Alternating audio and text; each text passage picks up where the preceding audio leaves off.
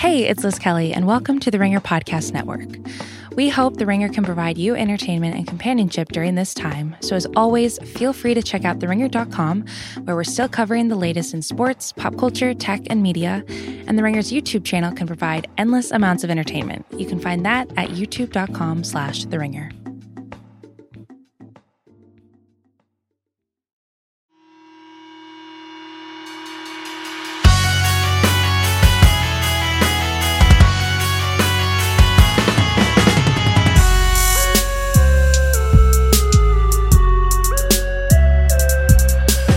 Welcome to the Ringer NBA Show. I'm Chris Vernon, and joining me as he does every Friday from theringer.com is Kevin O'Connor, a.k.a. Kevin O'Bomber, Kevin O'Concert, Kevin O'Conflict, Kevin O'Controversy, Kevin O'Candyland, Kevin O'Camera, Kevin O'Climber, Kevin! Vernon, what's going on this Friday morning? Well, we are getting through. Everything is still very awkward. I do guess we need to touch on, at the very beginning of the show, a floated idea. I actually talked with Chris Mannix yesterday from Sports Illustrated. I believe CNBC was the first one to float the idea, and then Mannix attempted to advance the story yesterday for Sports Illustrated about them, the NBA talking about if they are able to resume it, that travel would be very, very difficult to pull off, therefore would be looking to do it in one city where they could maybe stage the playoffs, and Vegas has come up. They obviously have the hotel rooms. They have the ability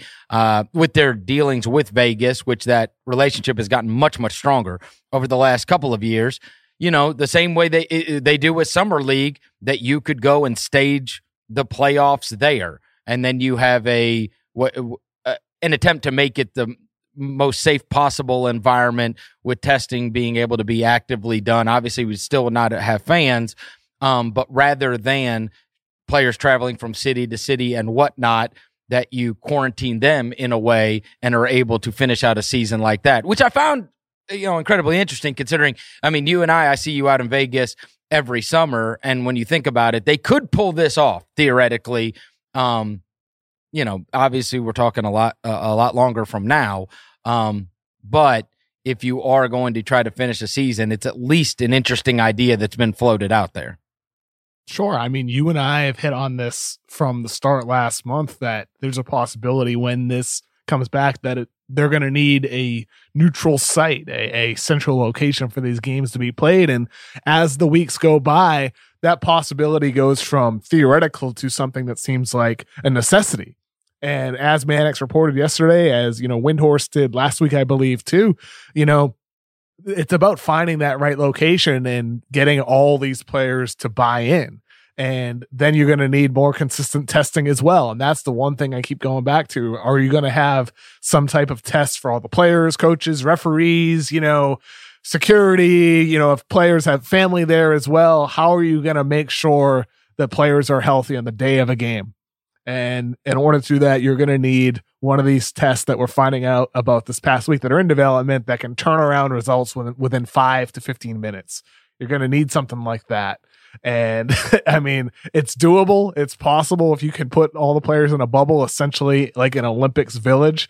I mean, when the first week the NBA, shut down, I remember one reader emailed me this whole big idea, and I'm sorry, I forget the name. I can't pull it up right now, but they mentioned the idea of like Olympic Village for NBA players. And I read that at the time and I thought to myself, sure, it's sure, but it just doesn't seem realistic. But as the weeks go by though, I think the NBA is all in on doing something like that with at least one central location, maybe two. It feels like with all the support behind it, that's perhaps the only way this would ever happen.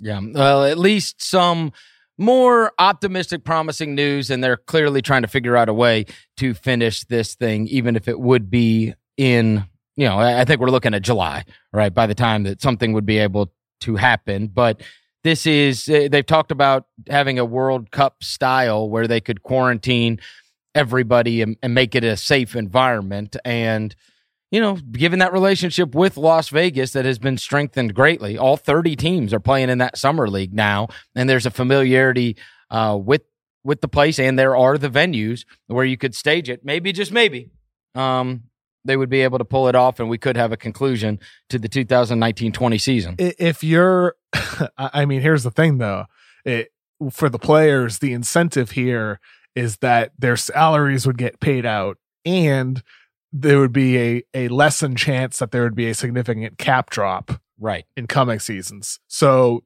I understand that there might be, some resistance on the player side. Like, why finish the season? Like they might say, why finish the season and risk us coming back in a rush year, potential of getting hurt? Why take this time away from the family? Why don't we just, end the season? I can see the logic, and some players want to say that. However, I think it's probably for the greater good of the entire league and in the future of the players coming into the league, that you have some type of resolution with the games in the regular season and with some type of tournament in the playoffs. And as we've hit before, there is a possibility that whatever the league does, whether it's like a 3-game playoff, in the first round and second round, go to 5 in the conference finals and then go to 7 in the finals, maybe that format works.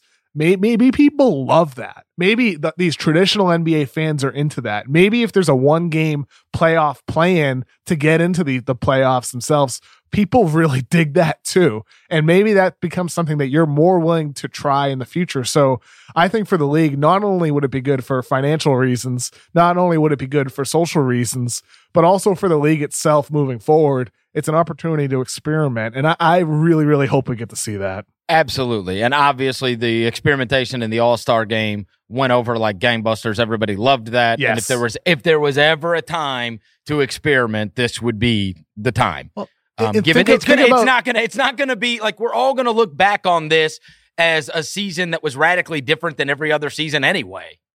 Sure. And think about the Elam ending in the All-Star game. When that was first announced, people were like, huh?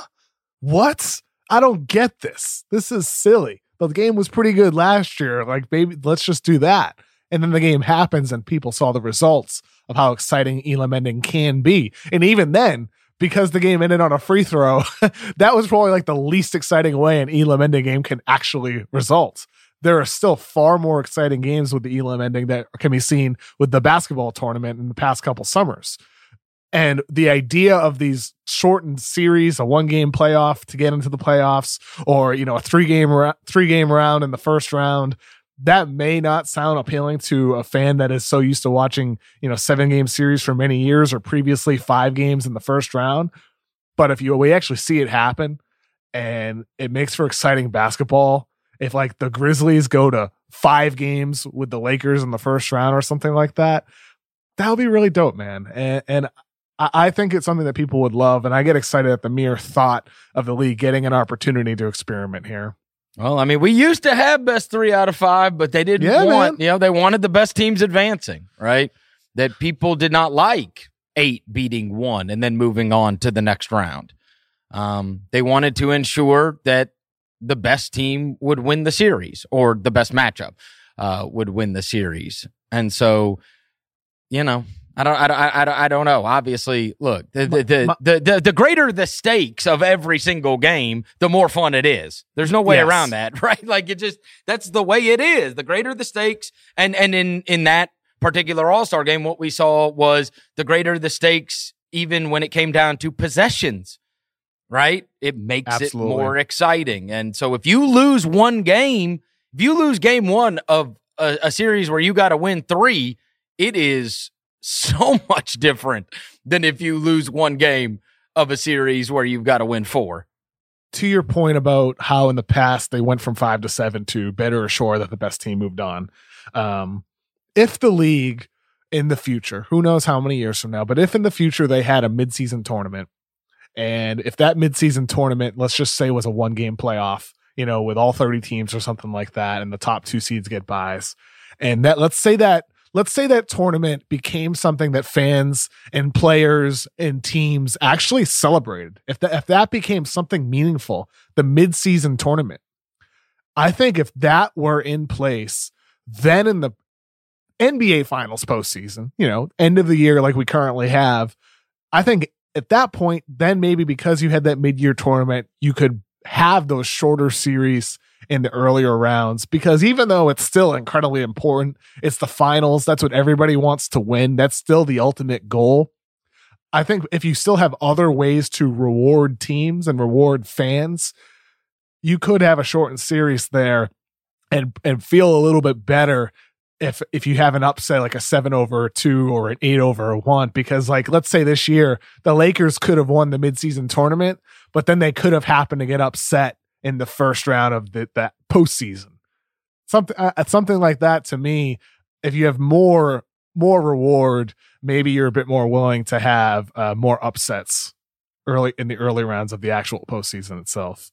All right. Well, for today's show, for those of you that have been keeping up with the Book of Basketball pods and what Simmons has been doing, they've been going back and they have been redrafting different drafts. And one of the things that you can gain from listening to these redrafts is seeing where people messed up.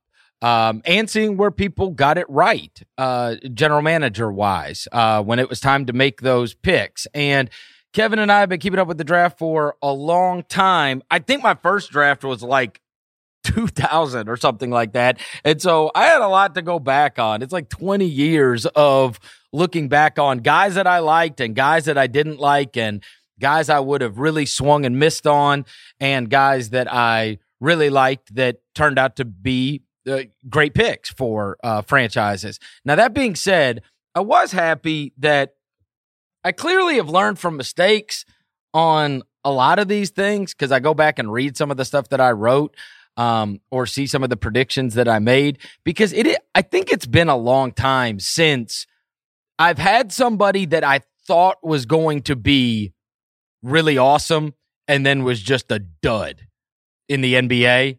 Right? Like, that's not my misses. My misses, at least in recent times, have been I didn't like somebody as much as I should have. Right? Like somebody that I thought was going to be good, but I didn't like him as much as I should have. But in terms of, and then like the misses are like, you know, like the guys that I thought could be good or rotation guys that are misses, you would say. I mean, those are like late first, second round picks. I mean, you're throwing darts half the time in those anyway. But because it's been, I mean, I was going back and I mean, I had to go back all the way back to like, I saw that kid that played for Arizona, Derek Williams. I saw him in person. And Derek Williams had a career. Is he still in the league? I don't think he's in the league anymore. No. And he was okay, right? But I thought Derek Williams was going to be good. I thought he was going to be good, and he wasn't. He's clearly not worth the pick, right, that they used on that. And when he got swapped for Darren Williams and whatnot. And there are other guys. He's actually was playing in Turkey this year. Oh, wow. Yeah. Wow. And then I threw out the guys that are like super recent, right, the last couple of years, because I'll give you a couple stories from yesteryear of guys that you like, proof that you got to wait it out to see what they end up becoming. So I don't think it's fair to judge guys that are like the last few years necessarily. In some cases, for sure, we can already see mistakes that were made. But the book is clearly nowhere close to written on some guys. So I ended up writing down a bunch of names on hits and misses, some of which are going to be, I wonder if like, some of the names. Have you ever heard of the name Damian James? It is totally reasonable if you haven't. Damian James. No, yeah. I don't recall that name. He's a kid that played at Texas. He was drafted in the first round. And that year, the Grizzlies had the 12th pick overall. And I saw the kid work out. I mean, he was like a huge Big 12 player. He was a great high school player. And it just didn't take. He just didn't even have an NBA career and was way wrong about him. But that will lead into, I am going to make you feel better, Kev, right off the bat. Please. Thank you, Chris. I like to feel good. Okay. Because there is no way you can defeat this. That year, the Grizzlies had the 12th pick. I went to all of the workouts. They ended up taking Xavier Henry, who I hated. So I was right about that, at least. But I would have taken Damian James from Texas. But how about this one? You ready for this? This is what I wrote at the time. This is, God, it's 10 years ago now. Are you quoting yourself here? Like this is yes. written yes. word. Written word. Okay. This is what I wrote, which I should have deleted years ago. But I am going to, for the purposes of my own humiliation, I will, I'll read this. Paul George has gotten a ton of hype. He's good. You're going to love this. He's going to be the steal of the draft. He could be the best player in the draft. He's the guy that's flying under the radar. I've heard it all about Paul George, so I had to go see him in his workout with the Grizzlies on Tuesday. Going into the workout, I must say I was hoping to see a guy that I would want the Grizzlies to take at 12 if he's available. I just don't think it's there with this kid, to be honest. If it was there, he'd be going top 5. There's a possibility I could have pegged this kid wrong, but I can't stand guys with motor problems. They disgust me. I think you lose with guys like Paul George because when push comes to shove, they'll cave. I don't want anybody that's not going to give max effort. Everybody can wait for the light to come on. I'll pass. I detest the fact that he was on a losing team, which is virtually impossible in a crap conference if you're a lottery guy. And the fact that he was not even first team all whack. Get real. I'd bank on the potential that everybody loves going unfulfilled. I have no time for lazy. Oh my God. That's about as bad as it gets. I have no time for lazy. That's about as bad as it gets. I did see him, and he just got walloped in every drill. And you know what? Wow. Here's the thing. And this is one of the lessons I had to learn. That when you could go to those, there were so many guys over the years that absolutely tanked workouts when they came to work out here. Because when you are a loser and you lose every year, they don't want to get drafted by you. There's a slew of guys that never even came to work out. You know, and obviously this goes into a whole nother discussion, but it's one of the reasons that I am so anti losing on purpose, because these agents will try to direct it so that you won't take their guy. And sometimes their guy comes in and just absolutely tanks a workout completely. You know, one famously years ago, Hubie Brown started screaming at Dwayne Wade because Dwayne Wade just wasn't even playing. He wasn't even trying. I saw Harden do it. I saw George do it. And, you know, and in retrospect, it's like, okay, I drew something from those workouts where these guys were tanking the workout so that they wouldn't get drafted by a team. Oh, yeah. You know what I'm saying? Yeah. And I'm sitting there watching it being like, this guy, get out of here. But in retrospect, he don't want to get drafted here.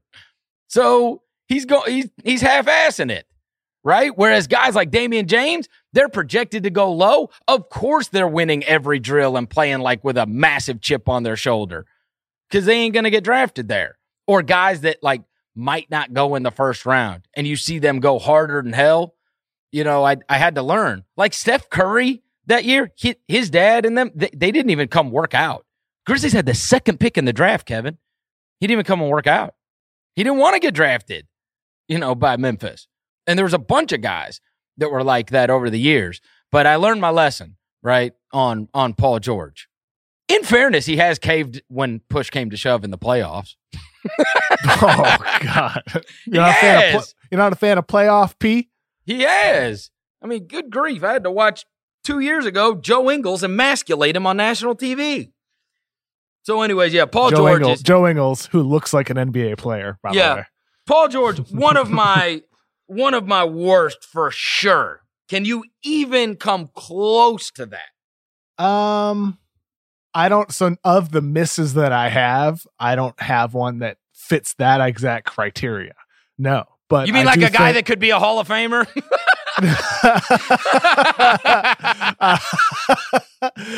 Not that I saw from scanning my draft guides the past couple of years. The first year I did a draft guide was 2014, and the year before that I did have a top 50 when my first year for CelticsBlog.com way back in the day. So all of my guys that I'm choosing are since 2013. Anybody before that, I never really had definitive rankings. I would just sort of have a list, you know, and all those files are gone somewhere. Who knows?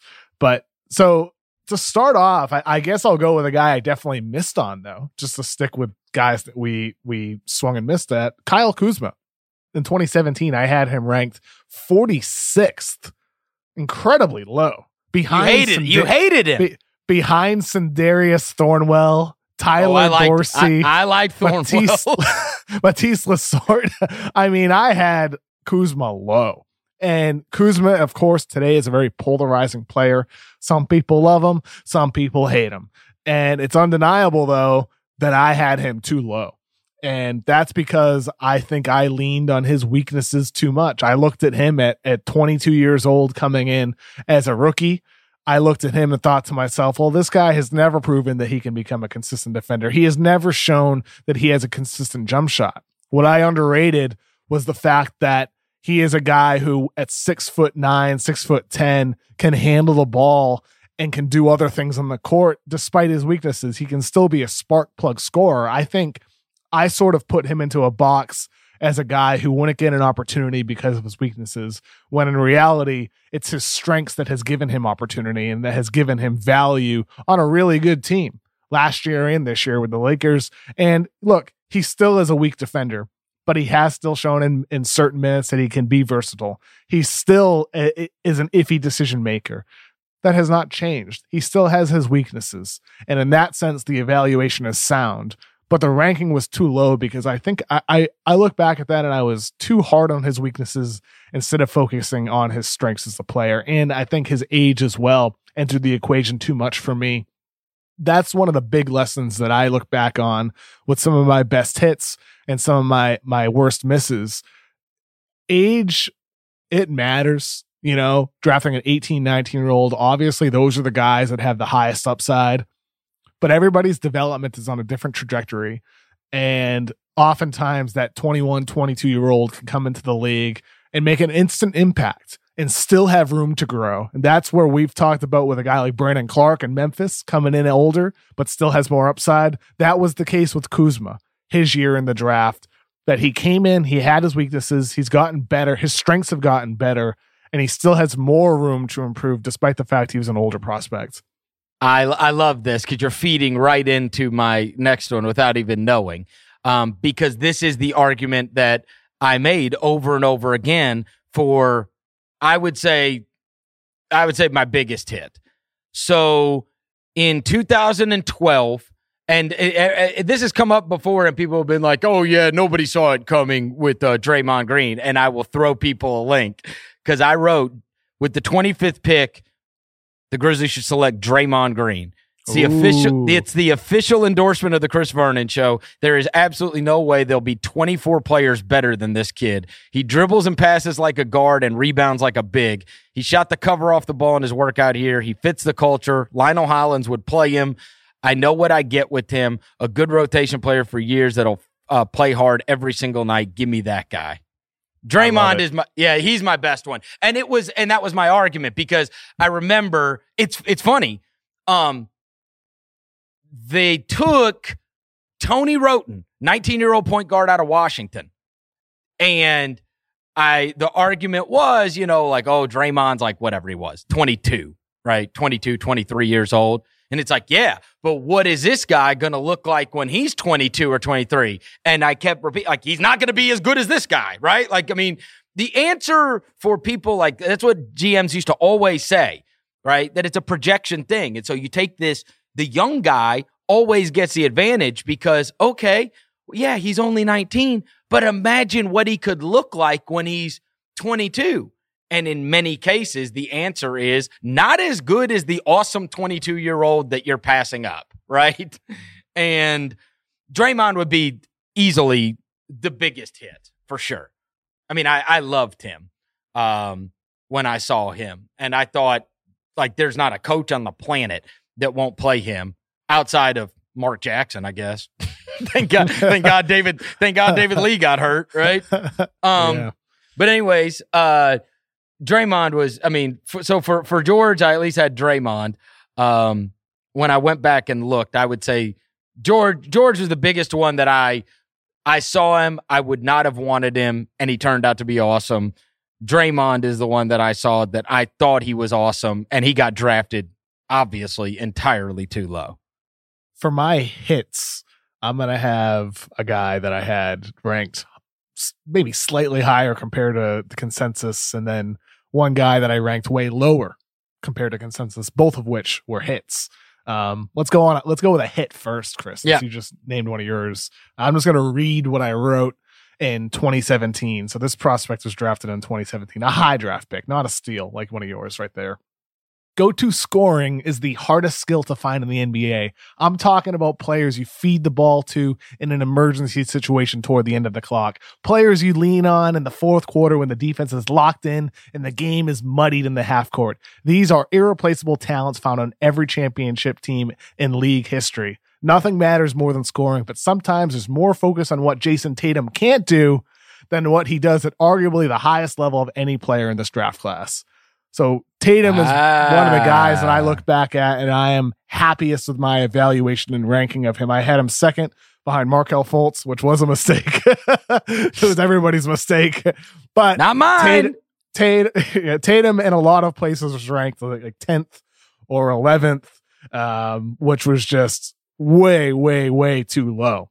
And I think with Tatum, so much of the focus on him at the time was what he didn't do in his single year at Duke. I wrote the feature story on him this year on The Ringer, and it sort of came back up in conversations about the conversation about how at the time his defense wasn't at the level it should have been, but that was due to a foot injury that really knocked him off athletically early in the season. The fact that he wasn't shooting threes off the dribble as much as he was shooting twos, well, that's because he was still extending his range every single year. His range was always getting deeper. And now we see it all manifesting for him this current season with the Celtics. There's talk about his passing ability. I thought at the time that was a little bit overblown. If you look at my scouting report, he did make some nice passes. It's just he had a score first mindset, and he has gotten a lot better there in the NBA. So Tatum, I think, to me, when you're looking for guys that can be the face of your franchise, guys who can really take you from good to great, it's still those players who can be great scorers. It's still those guys like a Jayson Tatum. And that has made me think about this year's draft class when there's not a lot of guys like that. Right. There's some that you might want to swing at and take a chance on. And Anthony Edwards, a Killian Hayes, these guys who show scoring talent, but it's not all there. Those are still the guy, even LaMelo Ball, for that matter. You can look at his horrific shooting percentages, but he can generate space. And that's still the skill that can set guys apart. It's just about, are you going to take a swing on that like I preferred to with Tatum in that year? Or are you going to go with the more safer option who fits into a team but doesn't have that upside? It's more philosophical than anything else when it comes to rankings. I'm just glad in that year I ranked Tatum as high as I did. You know what? I actually had, when I was going through this exercise, I had names written down, and this is funny. So the one I had written down from that draft, which I count as a win, a hit, is Fox. Of the 3-point guards, I liked him the most. And that includes Lonzo and Fultz, right? And part of that was watching him throughout the season. I know a bunch of people in Kentucky, they absolutely loved the kid, loved him. And I heard what a great kid he was and how smart he was and like all the stuff you want to hear about him as a kid, as a guy. And then I was in the arena when he dropped 39 on Lonzo's head in the NCAA tournament. And I walked out of that arena and I'm like, how could you be sitting there and take Lonzo over him? How? And by the way, Magic Johnson was on the front row. And I remember saying to my buddy, like, what is that conversation walking out to the car? Because, I mean, Lonzo was going like to the Lakers if he was there, right? If he was on the board, if he didn't go number one. And most people had Fultz going number one. But I liked Fox more than those two. I think you'd call. Yeah, I mean, like those are that's one. It's on that note. With this year's draft class, I think back to 2017, and look, I had Fultz number one, and I really like Fultz as a prospect. But at the time, there was something in my gut that told me Tatum was the number one prospect, and I look back at that at the time, and I'm like, I think I had a little bit of fear because of the groupthink, because of how it was really a consensus across the board in the league that Fultz is the number one player in the draft. I think there's a little bit of almost fear inside of me, and I've removed that since then. I don't care what anybody else has as rankings. I don't care what NBA teams have these guys ranked as either, for that matter. They're wrong. They're wrong just as much as we are. It's just the facts. NBA teams are wrong just as much as the guy on Real GM that's been posting for 10 to 15 years. It's just the truth. Yeah. You can look at their track record. It's just the facts. And so I look now at this year's draft class when there is no clear number one pick. And my rankings, whenever we put them out there, I think they're going to end up being drastically different than any of the other websites out there right now. I love it. Because I don't look, man, like, especially this year, there's not that guy. And I think if anybody's ranking players, you shouldn't worry about what other people have. Just trust your own evaluation of these guys and take in information from others. That's important. It's important to take in information and take in other opinions, but you can't necessarily let that affect how you're ranking a guy. Oh no, the group think it's been a killer for. I mean, look, because here's the thing, and this is how people think that it doesn't matter. It absolutely matters, because what the consensus becomes, what the mock drafts say, your owner reads those, right? And so if you want to be bold and you want to go off the grid and you have a conviction, you have to be right. And because if you take the guy that everybody should say is a top 5 pick and he's not, well, it's like, you did what everybody else is going to do. You were wrong, but you're also not going to get fired over that. Maybe, probably, right? Well, and that's what happened in 2010. I believe this has been reported. I don't think I'm breaking anything here, but with the Minnesota Timberwolves, with the 4th pick, there was some noise that they wanted Paul George, but ownership didn't want to take that risk, so they ended up taking Wesley Johnson with the 4th pick, who was the consensus high, better prospect, all that. But there were a lot of people within the organization who wanted Paul George. Oh, it happens all the time. It happens all the time where, because your owner gets involved in the draft. There's a lot of things that your owner doesn't get involved in. Your owner usually is involved in the draft or has a say, right? And if he's talked to people and he has a conviction about somebody, then many times it's just a lot easier to say, okay, we'll go with that. And that's how you can make, grave errors in judgment, right? Just like how and these have not been confirmed. I've never confirmed it. I believe it to be true, but there's been the reports that Sam Hinkie with the Sixers wanted to take Kristaps Porzingis instead of Jahlil Okafor, but ownership made the push for the safer pick in Okafor. I don't know if that's true. I believe it to be true. But even something like that, there's so many mistakes that are made over the years because of ownership pushing basketball operations to make a decision that they really shouldn't be making. Oh, for certain. It happened. Look, I witnessed it twice. Once, Hasheem Thabeet.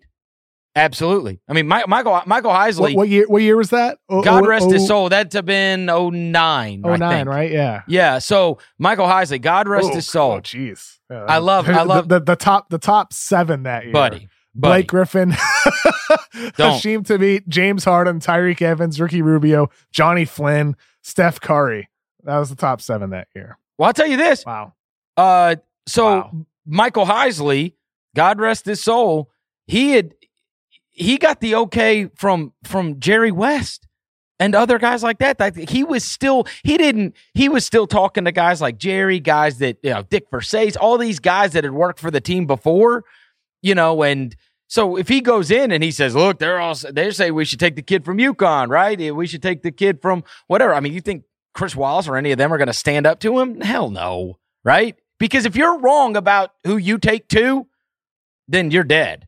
But if you, right? And so, and the other one, and this is absolutely so, was the year they had, the year before that, they had the 5th pick and they took Kevin Love, who I ran. And then the trade happened for OJ Mayo, right? And why did that happen? Because Heisley is a Chicago guy and Heisley was living there and OJ was working out all summer with Tim Grover, the old, Jordan guy. Oh, yeah, yeah. And Heisley went over and watched him. And so Heisley wanted OJ Mayo. And so they figured out a way to make that happen. They swung that deal on draft night when he got taken 3rd and Love got taken 5. So they made that deal in an alternate with Minnesota. Universe. In an alternate universe, you guys take Kevin Love and then you take James Harden. Oh my God. You have no idea. But is that one reason why you don't like James Harden? Because the Grizzlies didn't take him? No. In fact, you know what's funny? Not even a part of it. Not even like just a pebble. No.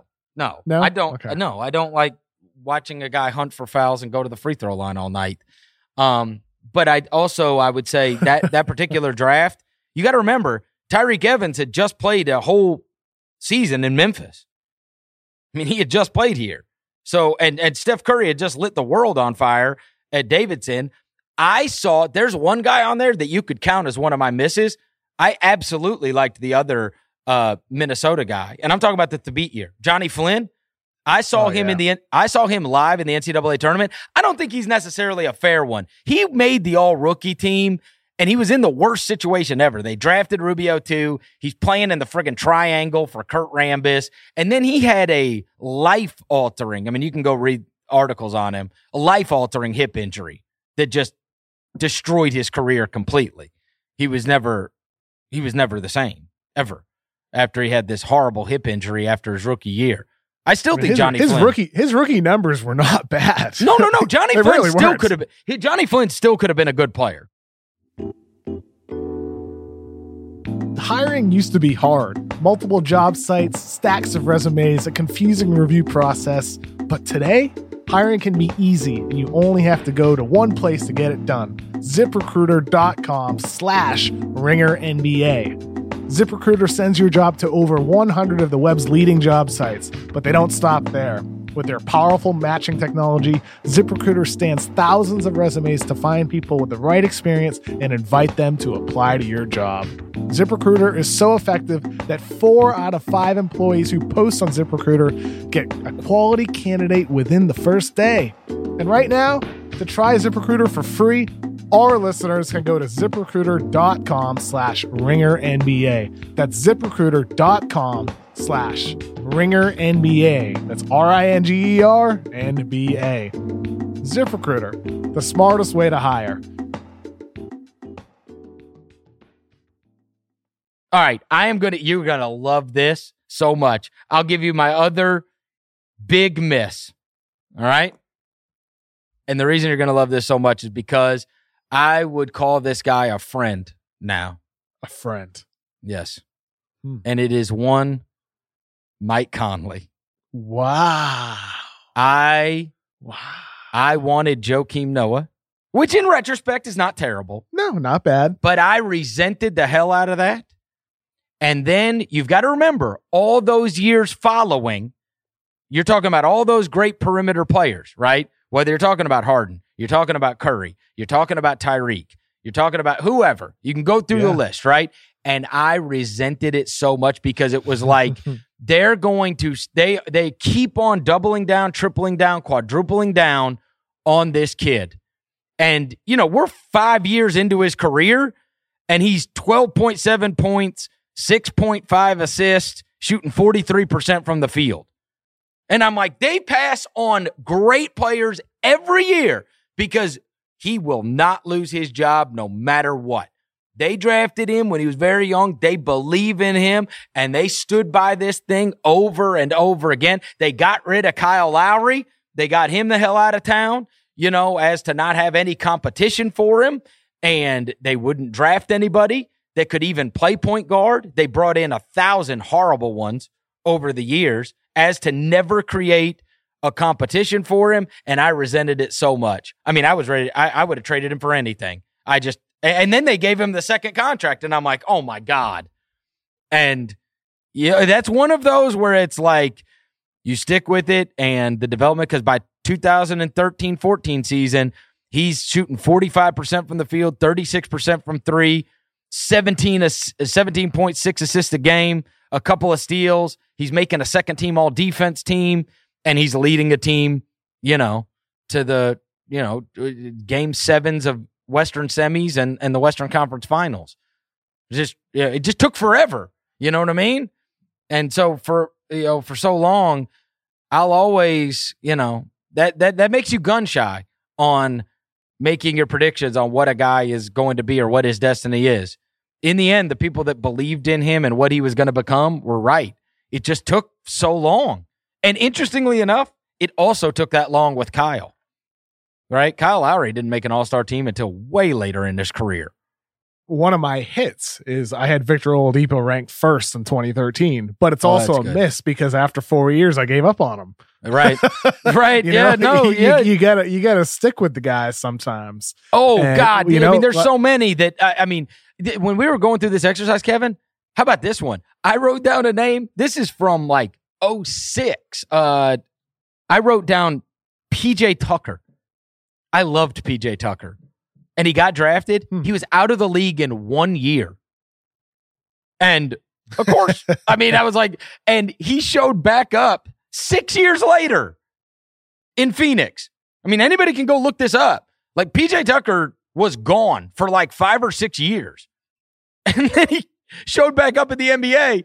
And it's funny, my buddy Chris Harrington, who has covered the NBA for years here at Memphis, he said, I remember you loving PJ Tucker. And I'm like, yeah, all right. Well, I haven't known where he was for 6 years. That's not, I can't really take credit. I'm not going to take credit for PJ Tucker becoming an NBA player when you had to have him go overseas for 6 years and then show back up, And now you look at PJ Tucker with the way the game has changed. He is a player.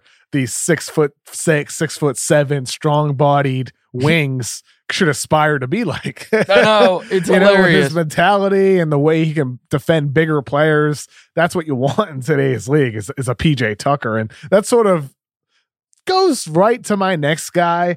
And this is somebody that sort of falls into the category we were just touching on, where you can't necessarily give up on a guy, but also I feel confident that this is a hit for me. And that's Julius Randle. I had him ranked 17th in 2014, and he went 7th to the Lakers that year. And the reason why I was so low on him was his defense. I wrote an article at the time called The Randle Problem, analyzing Julius Randle's weaknesses on defense. As I said, I had him ranked 17th in my draft guide that year. I was not a Julius Randle fan, just as I am not a Julius Randle fan today. And that's because he's one of the worst defensive big men in basketball. He just doesn't know how to focus off ball. He doesn't know where to be playing pick and roll. He's always in the wrong position. So are you counting this as a miss? Because you're just shitting on this guy. I'm saying it's a hit. I had him low and lower the consensus, but I'm sort of hedging here in the sense that I'm saying he still is only 25 years old. And he still is a guy that did score 20 points per game this season with the Knicks and last year with the Pelicans. He still is a great rebounder. He still is a guy who can handle the ball a bit as a big man. The problem is defense. It is still defense. And that is what's holding him back. He is one if you look at the guys making over $15, $16 million in the league, he's probably one of the worst of them making high money in the NBA. But the fact is that there is still a chance that he figures it out on defense and becomes at least average on that end. And then my 17th ranking will end up looking silly. Well, there's still a chance. Hold on. Your 17th ranking looks silly anyway. No, it doesn't. Do a 2014 What are you talking about? redraft. You think there's 16? You're 16? Yeah, there is. If you go through the 2014 NBA draft, Randle ends up 14 to 17, 14 to 18, something like that. If you're doing a 2014 redraft. I deny that. I don't know. I'd have to go back and do it. But here's what I know. I'm pulling up one. I'm pulling one up. This is the first one that came up on Google. Here's what I know. Okay, you go, and then I'm. No, he has been on names. He has been on all bad teams except that one Pelicans team. He played for the Lakers, who are losing 60 games, and he played for the sorry Knicks, who are losing 60 games. And so put him in a good situation, I think you'll see a different guy. Again, to your point, right now I think it's a hit for me. It can end up being a miss, and that's one of the point. The only point is what I'm saying is that it's still early in these guys' careers. Oh, for sure, for some of them. Look, you know who I think he could end up like and he's a mini version. Is a guy that obviously I fell in love with in Zach Randolph. It was years down the road. Man, now he has not had the off court. He has not had the off court problems.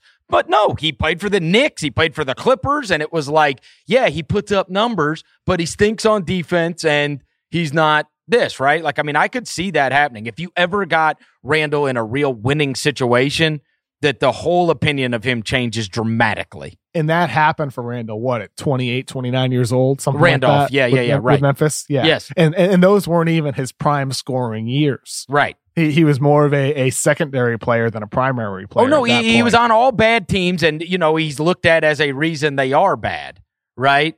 And I do think that in the case of Randle, he spent the majority of his career in undesirable situations. So I'm just going to throw out some 2014 players that I would redraft ahead of Randle, just for the exercise here. And this is not in any order. I pulled up a different list.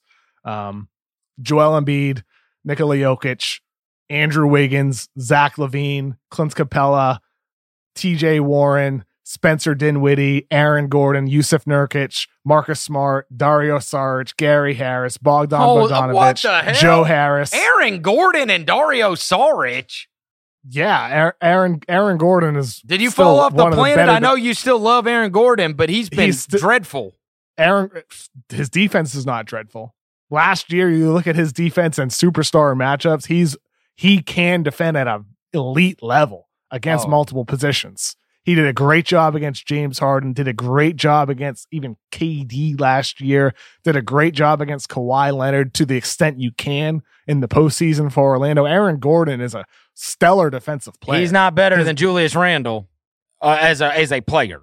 Yeah. If you lined them both up I would take Gordon ahead of Randle 100 out of 100 times, regardless of the team that I'm building. You and I break ways there, that's for sure. And Dario Saric, the guy's been in witness protection. He couldn't even start for the Suns. Okay. All right, so do you disagree on Joe Harris? How about Jeremy Grant, Dwight Powell? I can keep going. Julius Randle's better than all these guys that you're talking about. Really? Except for Julius the very top. Julius Randle is better than Joe Harris. I mean, I don't think that there's some kind of massive difference between those two guys. Like in terms of certainly, I think there's a pretty big difference. I mean, Julius Randle. Joe Harris, who is a dynamic shooting weapon, who is a smart decision maker on the court and a competent defender at the wing position. I would much rather have that guy who's just a total zero on the defensive end and can't space the floor on offense and that makes poor decisions on offense. Give me that guy. And same with Bogdanovic, same with Gary Harris, who is struggling this year. Julius Randle averaged 21 and 9 last year and 20 and 10 this year. How about Jeremy Grant? I mean, he's just a guy. He's a guy. No, he's not. He's not a guy that's ever getting me 20 and 10 on any team ever. Who cares about 20 and 10? All of a sudden, you're Mr. Defense. You've never given a shit about defense in 4 years of us doing this pod. What are you talking about? Their defensive ability of Jeremy Grant? Like, who cares? How have I never cared about defense? I mean, now all of a sudden, we're talking about how their defense matters so greatly that Marcus Smart is one of my favorite players ever. I care about defense. If you're talking about current guys in 2014 draft, Julius Randle's a lot better than what he has gotten credit for. He's been on rat teams his whole career. That's not his fault. You know what I mean? This guy's had some really good years. You go look at his years that he's had. He's just been on bad teams. Free Julius Randle. That's what I'm saying. Yeah, we'll see. So you don't get to use that as a hit. That's a miss. It's a hit right now. It's a miss. Hit. It's a hit. It's a hit. And right now, and I'm saying it could end up being a miss if he ever learns how to play defense. And right now, he's one of the worst defensive players in basketball. He's a worse defender than Enes Kanter, a guy who everybody talks about as one of the worst defenders in basketball. Julius Randle's worse than him. My God. This is beating up Julius Randle in a manner that I never suspected. All right. Julius Randle would not go 17 if you did that draft. Yeah, he would. No he would go 16 or 17. I would. You'd still be taking Aaron Gordon in the top 5, though. Like, you just deny what has taken place. I wouldn't take him in the top 5, but he would go ahead of Randle. Hey, it's Bill Simmons. I just wanted to make sure you were listening to podcasts on Spotify. Here's how you do it. First, search for your favorite podcasts on Spotify's app. They have a library of over 750,000 pods at this point. So, let's say you're searching for The Rewatchables or The Dave Chang Show or The Ringer NBA Show. Once you find them, click on the follow button. That's how you subscribe. Then Click on those letters near the top of the app that say podcasts. All the pods you're following will pop up, separated by episodes, downloads, and shows. Wait, it gets better. On Spotify, you can adjust the speed of the pods to 7 different speeds. 0.5 times is the slowest. I actually sound drunk at 0.5. You can do 0.8 times, 1.2 times, which is my favorite. Everyone sounds like they just had a good cup of coffee. And then there's 1.5 times, 2 times, and if you're completely insane, 3 times. Anyway, Spotify's app connects directly to many of the best automobiles in the world. It even has a CarPlay feature that's pretty cool. Best of all, it's free. Download Spotify on any device, and you're good to go. Should you be embarrassed that you're not listening to podcasts on Spotify? Well, I don't want to app shame you, but the answer, unfortunately, is yes. Make the move. Listen to podcasts on Spotify. Back to yours. Other guys that I had written down over the years for misses, I did like Jimmer Fredette. And I had this moment, you remember when we were talking about going back in eras in the last one? Like, now all of a sudden, speaking of defense, right? Nobody gives a crap. They bring it up every once in a while, but like Trae Young doesn't play any defense, right? But he like was scoring 30 a game when he's playing at Oklahoma. Like, that's what Jimmer was. And I do wonder if Jimmer exists now, if it's looked at totally different, and he actually could have a place in the NBA. But it was like, you know, if you're going to be a traffic cone for a defender, now you can get on an NBA court. 5-10 years ago, you had no chance of getting on an NBA court, especially early. But I thought Jimmer was going to have an NBA career, and I thought he could be really good. And it was a debacle for sure. He was one of my favorite college players to watch ever. It was so exciting. And then I had Johnny Flynn's name written down also as one. For the hits, the other names I wrote down, I still get this one brought up to me this day. In 2010, I had my son was born, and I was up every night, as it were, with a baby, and I fell in love with a team that I was watching at like midnight regularly, which was St. Mary's. And they had this guy, Omar Samhan, was their big center, whatever, but they had a freshman point guard who I absolutely loved. And I was talking up all the time, and that team ended up making the Elite Eight. And it's always going to be a special team to me because, it's just a moment in time where I had my first kid. I'm up every night. I fall in love with this college basketball team that I'm watching all the time. You know who it was? It was Dellavedova. Wow. I loved him. And he was undrafted. And he's still got an NBA career going. So I'm counting that as a hit. And then one that I'll be mad about till the day I die is Malcolm Brogdon. Malcolm Brogdon was an ACC Player of the Year and the ACC Defensive Player of the Year. And the Grizzlies' assistant general manager, John Hollinger, was a Virginia graduate. And we took Rade Zagorak, the pick before Malcolm Brogdon. And I went to the gym and I watched Rade Zagorak in like a summer league training camp. And I was like, oh my God. Like, this is not an NBA player. Yeah, I told the second I walked in the gym, I watched him do 3 drills. And I'm like, this guy he ain't got the feet for, he's not athletic. He's slower than hell. They're just going to put him in every pick and roll forever. And he went to summer league, and guess what? They put him in every single pick and roll. I don't think he ever played an NBA minute. The kid. This is my write up for him in my 2016 draft guide. Zagorak is an extremely competitive team first player that has role player potential. His shot is inconsistent and his handle must improve, but the tools are there for him to be a solid stretch forward. He'll need to get stronger and improve laterally in the defensive end. And the scouting notes go far more in depth than that. But I liked him as like a shot in the dark in the second round.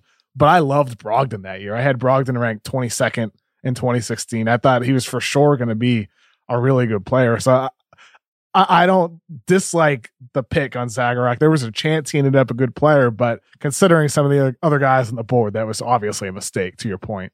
All right, those are the majority of the names that I wrote down. Obviously, a lot of them are more recent names and stuff. It's been a long time, though, since like somebody's gotten drafted really high that I thought was going to be super awesome and just flamed out. you know? Yeah, I got a couple of those. Okay. Dragan Bender.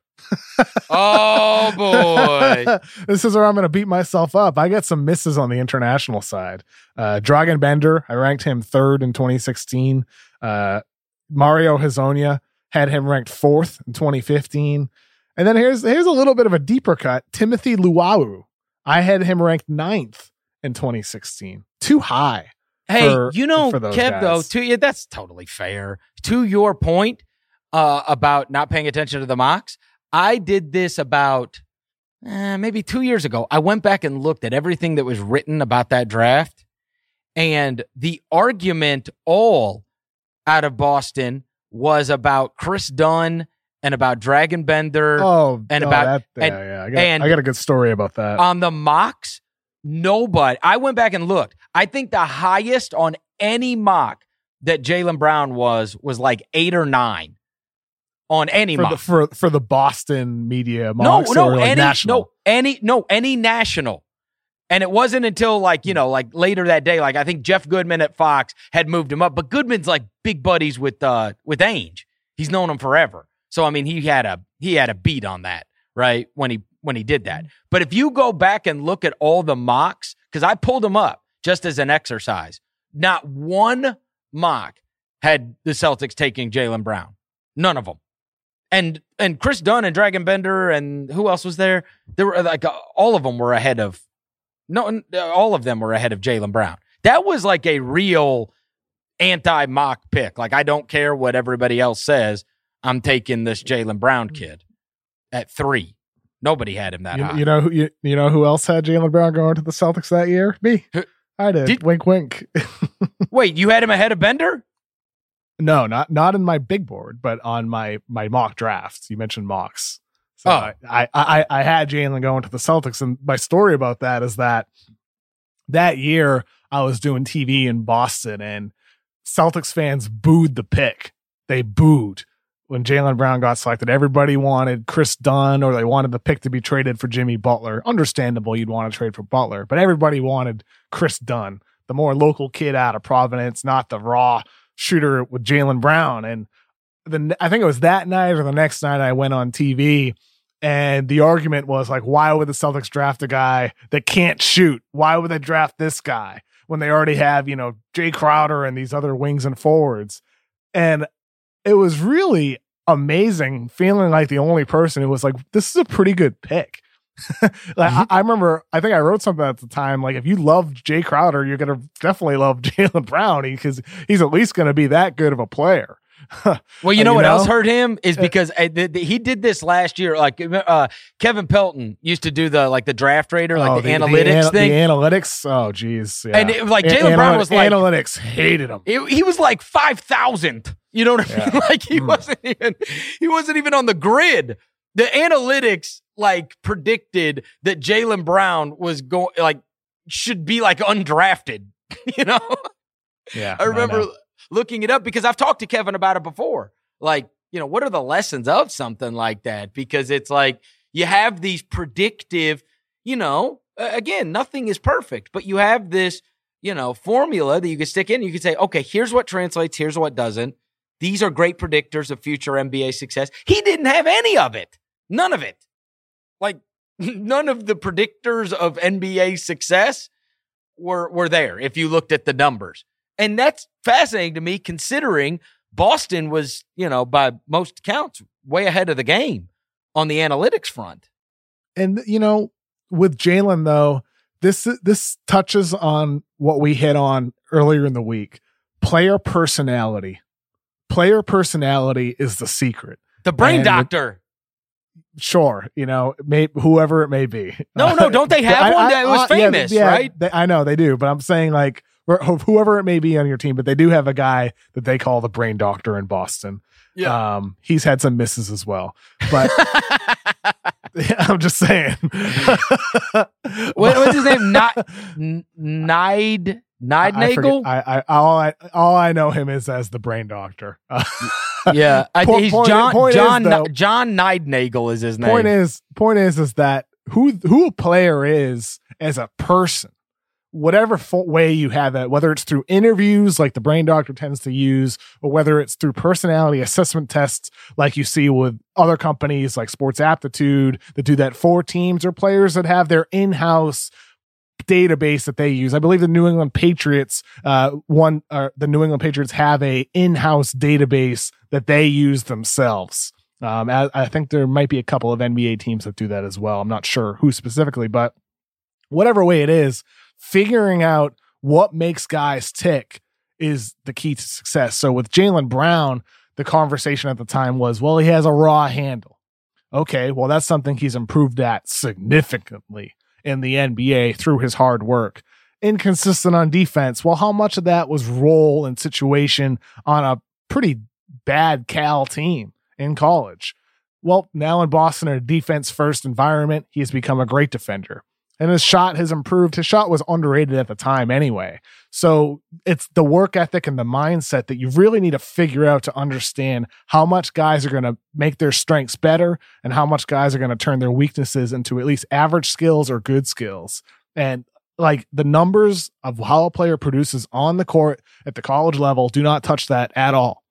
And that's why for me personally, when it comes to college statistics, college data, I don't put too much into it. First of all, it's a small sample size of 25 to 35 games for these guys. The situations oftentimes are horrific. So many college teams play with two bigs clogging the lane. They don't play anything like an NBA style. How much zone defense do they go against compared to man defense? There's just so many variables that diminish its value and importance to me. And that's why for teams, it's about figuring out how the college production on the court interacts with player personality. It's blending those two together to get the best possible assessment of players. And that's what I'm really always trying to search for with prospects, figure out who these guys are. And teams, that's where they have an edge over anybody else because they have direct contact with players and coaches and assistants and, guidance counselors at schools. Figuring out who they are is the key. All right. Last thing before we get out of here, Bobby Wagner's producer as always, and I'm calling you out, Bobby, because right before we started recording today, you said you had one. As a Sixers guy, it was the Fultz year, and you didn't, and they traded up, right, to end up getting Fultz. Yeah. But tell us who you wanted them to keep the pick and take who at 3. I'm not even a big Sixers fan, so I will just say that up top, but a lot of my friends are, so I follow the team closely and I care about them. I wanted them to go with, and I believe I tweeted this and stood by it, so I guess you could say this is my Jeff Green. I wanted them to go with Malik Monk. It doesn't look so great right now, guys, but come on. He shot the hell out of the ball. Hey, he was really athletic. This is a great one, though. This is a great one. Yeah. The story is not written on Monk. That's what I tell you. It's not. I'm with you. I'm with you, Chris. The same way that that's why I was telling some of these stories. These are lessons learned over the years that sometimes you're going to look up and 5-6 years down the road, that's a different guy. If you would have judged a lot of guys on their first 4 years, if you'd have judged Draymond, if you'd have judged Kawhi, if you'd have judged Mike Conley, if you'd have judged Kyle Lowry, all kinds of fantastic players, a lot of guys that ended up being all-stars. If you judged them on their first 4 years, you would not have seen it. You also got to remember at the time, like everybody kept talking about how the Sixers had no floor spacing and no shooting, and all you could hear about was this dude who came out of Kentucky who could just chuck. I'll tell you something, and had a flamethrower. I see him, I've obviously seen him at Summer League, and I saw him play for Kentucky in college, and then I see him, he's an Easter Conference team, so I really only see him once a year in person. He is so much smaller than what I thought. I guess I just envisioned him being like a real shooting guard and shooting guard size. He is smaller than a lot of point guards now. Yeah. He's not tall. Bobby, that year in the 2017 draft, I was arguing about how teams should trade down. Before the lottery, I said whoever wins the number 1 pick should look to be trading down this year. Teams that win the number 3 pick, like the Sixers did, should look to trade down. And after the lottery results happened and Philly ended up with 3, I believe I might have said this on a Ringer live stream that they should trade down and take Monk. And I didn't see. I was probably listening to you. 1. That's where he got the idea, stupid. But like the guys I really liked that year in that 7 to 14 range, I liked Donovan Mitchell a lot. I liked Malik Monk a lot. I liked Frank Ntilikina a lot. You still like Frank Ntilikina. I still like Frank. Yeah, Frank. Look, everything you're saying, Chris, think about Frank Ntilikina in the same context. Join me, Chris. No, join me, please. No, the whole reason you're shitting on Julius Randle is because he's got to play with bums like him. Yeah, well, Julius Randle can't defend. I like defense. You're telling me I never cared about defense? You're telling me I never cared about defense when I love Frank Ntilikina? Come on, let's be real now. I don't know where you pulled that out of. Yeah. Can I ask one question? I have a question. No, I want to know. This is for both of you guys. Does this count as a hit? In 2013, I had Giannis ranked 9th. Does that count as a hit? Yes, hell yeah, it counts as a hit. Nobody even knew who the hell he was. Well, sure, but I still had him behind. I tell you this, I still had him behind Trey Burke. I still had him behind Anthony Bennett. Oh, that's behind Alex Len. Terrible. That's really tough to hear you say, Kev. Don't keep going. No, we don't. No. Then it doesn't count. This is what I'm saying when it comes to. You can say like the Bucks, stole Giannis, but who did they have Giannis ranked behind? Well, I'm gonna tell you know this. What I'm saying? A couple of weeks ago, or no, whenever this quarantine started. So one of the things I've been doing is cleaning out game rooms, attics, etc. And I found all this like memorabilia that I just collected over the years because I never throw anything away. And I don't know if you saw this, but I posted it on Twitter about a couple weeks ago, whenever the quarantine started. I found this poster that I had from Giannis's rookie year. You could probably find it on my feed. And it is a poster that they gave out, and it says Greek and still growing. And it's side by side, Giannis on draft night and Giannis at the beginning of their season. And it's like almost like a growth chart. And he grew like 2.5, 3 inches from June until when he started playing for the Bucks. And so like, did the Bucks predict that Giannis is going to be 6'11" instead of 6'9"? Like, I guess you could say that, but how could you have known, right, that he was going to be growing 3 more inches? I mean, and is 6'9" or 6'8" Giannis, is he Giannis? Well, 6'8" Giannis is still a great player. But he's not 6'11" Giannis. You'd admit that, right? Of course. Right? That makes a difference. I mean, that's the difference. That's the difference. Like, that's what makes him modern Shaq. No, and that's that 4 months. Additional height.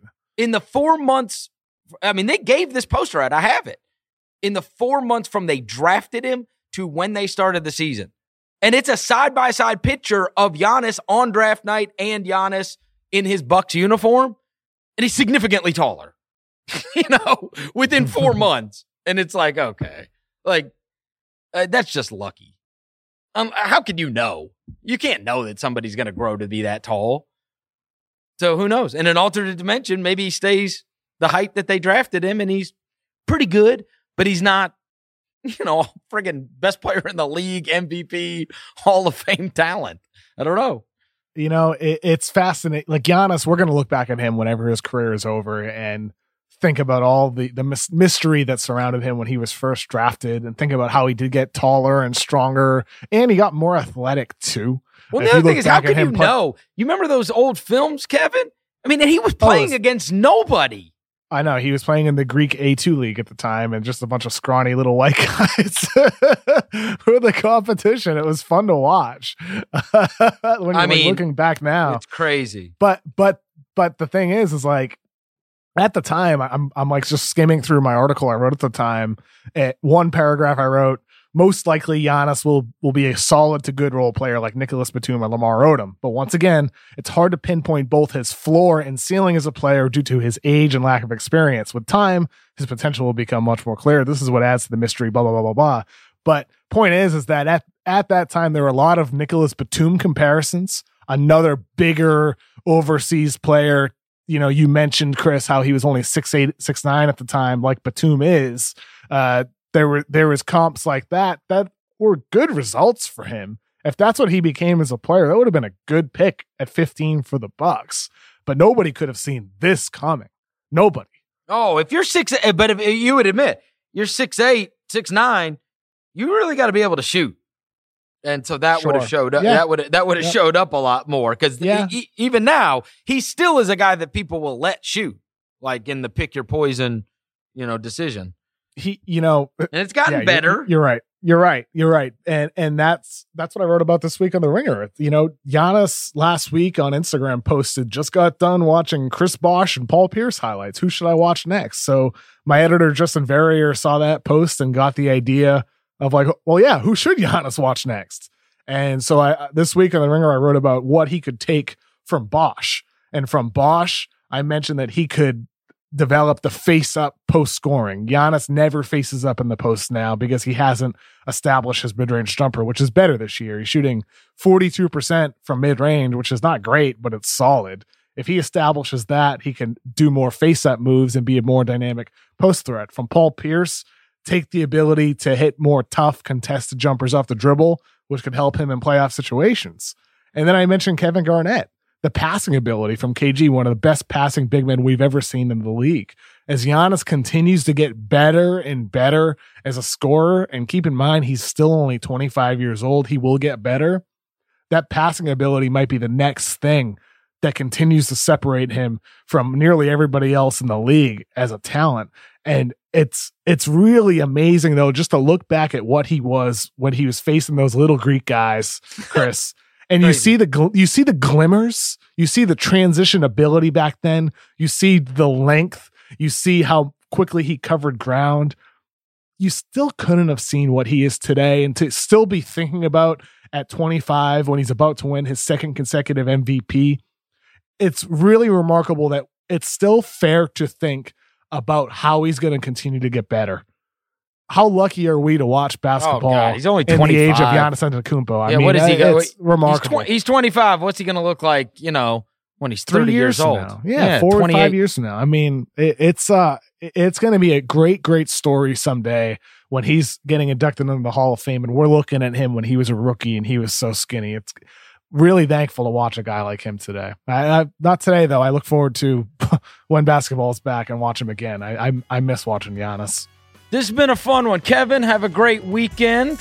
It has been a fun one, Chris. I'm still having fun. No basketball games are being played, but I'm having fun talking hoops with you guys twice a week. Thanks to Bobby Wagner for producing another episode. If you dig what you're hearing, go give us a rating and review on iTunes. 5 stars. It really helps. And we will talk to you on Tuesday.